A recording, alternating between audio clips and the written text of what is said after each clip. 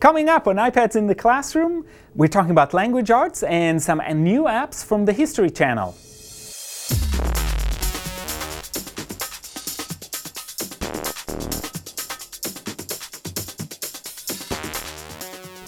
Hi, I'm Guy Trainin, and this is iPads in the Classroom from TechEdge. And today we're going to talk about a few apps in language arts, and then I want to talk about a few from the History Channel that allow you to do some social studies work. So let's start with language arts. The first one that I want to talk about is called WordMover. And what you do in WordMover is, in this case, we need to create a new user, and let's enter my name.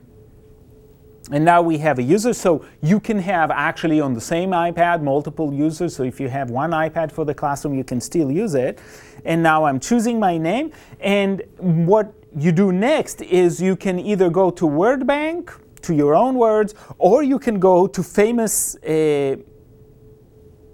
speeches or pieces of literature, in this case, the Gettysburg Address. So here is a word bank based on the words from the Gettysburg Address, and what you can do with it, or what your students can do with it, is create their own poetry. So this is very similar to Poetry Magnets. You just take the words and you put them together to form what potentially can become poetry. The 7 years, fathers brought, etc. So you can create poetry with these words. You can see that you can change a few neat features. One is you can change the background, so you can use different backgrounds for your poetry. You can also share the poetry, and you can send it as an email, you can save it to photos, or you can send it to printer, and it prints with that background. And then you have a collection of your poems. In this case, we have only one, so you can do that. And if we go back, what's important is you can add words to existing banks, or you can add your own words. So to add a word, you just press that plus and you write the word. Let's say tanning. And here you have that word. So you can create your own word bank. I'm excited about this, not as much because of what it does, because we have similar programs out there, but because it is this initial foray of an organization into the app world to produce something that students can actually use. And that is really, really exciting. So this is called WordMover. The second one, and this is becoming more and more common, and I've pointed to this before, is if you are going as a teacher or as a university student or whatever have you, and you're going to a conference, most conferences now have apps that are designed for that specific for that specific conference. And as a result, what we have is we have the ability to, instead of carrying those books around, to have it all on our phone or on our tablet. And this is this year's annual conference, the NCTE conference. You can see in this app, first of all, this is one of the better ones I've seen, and I think they're getting better as people are figuring out what works and what doesn't work. So you have what sessions there are, what you've selected in your own plan. It's called My Show. You have a list of speakers. And so these are the people who are featured in the program and that you might want to catch as you go through. There's general information about the city. In this case, it's Las Vegas. The last app that I want to talk about in language arts is a game, and it's called Letterpress. And in Letterpress, what you do is you actually have to make words. And so you can start a game, and what you do is you make words with as many letters as you want, and they don't have to be in a specific order. So here you get a jumble of letters, and you can make a word. Let's say, I'm making a simple word, okay? And the minute you submit, those turn your color, and you've got another person on the other side, and it can be somebody who's a friend, so somebody that you know, or it could be a random player. And here the person on the other side played, and they played the word thongs. Okay, I guess that's okay. So it's a great game. It's called WordPress, and you can actually set it up to work in your classroom if you have multiple devices, or as a recommendation for kids for out-of-school activities. The next two apps I want to talk about are from the History Channel.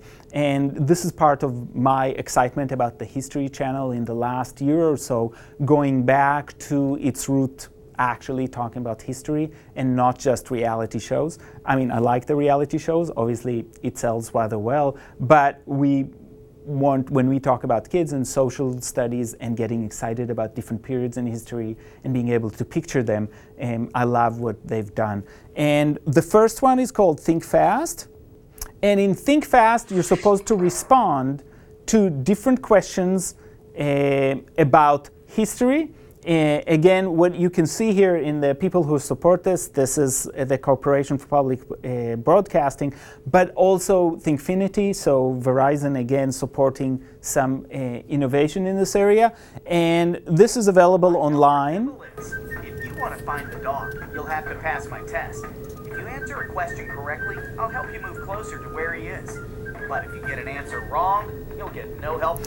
So you're supposed to help the dog be able to find something, and you do that by answering questions, in this case about the American Revolution, rather quickly. So the question shows up here, we answer here, Wrong. and you get a response whether it's right or wrong. It doesn't give you a second option, so if you're wrong you can read the feedback, but you have to move on. The second aspect of this, of course, is that there is a timer, so you go to another question. Get this one right.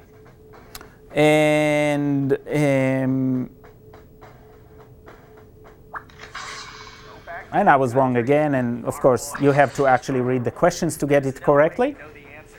What I like about this app is it's very nice visually, and the questions are somewhat interesting because they're not just plain historical facts that you learn in school, you know, who was Paul Revere and that kind of thing, although that exists as well. But there are actually also questions about everyday life in colonial times, so it adds a layer that we sometimes ignore or don't do as well with.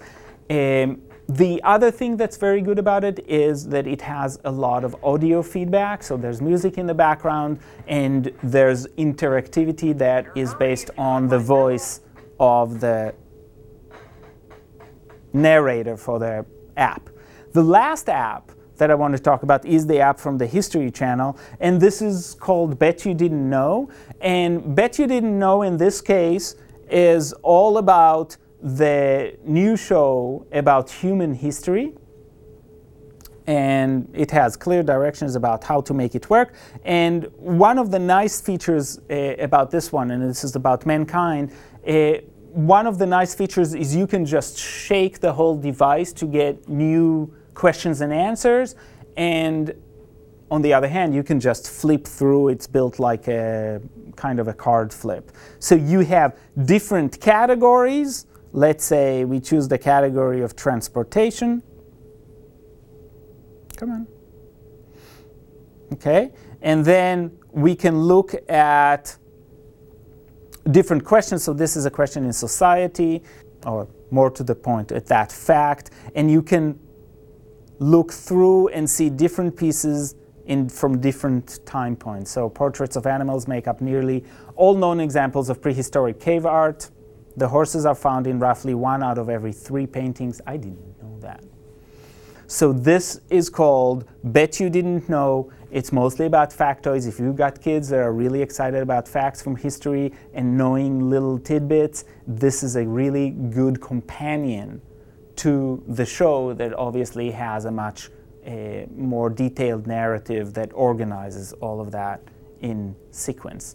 So today we talked about some language arts apps and some social studies apps, and we will see you next time on iPads in the Classroom.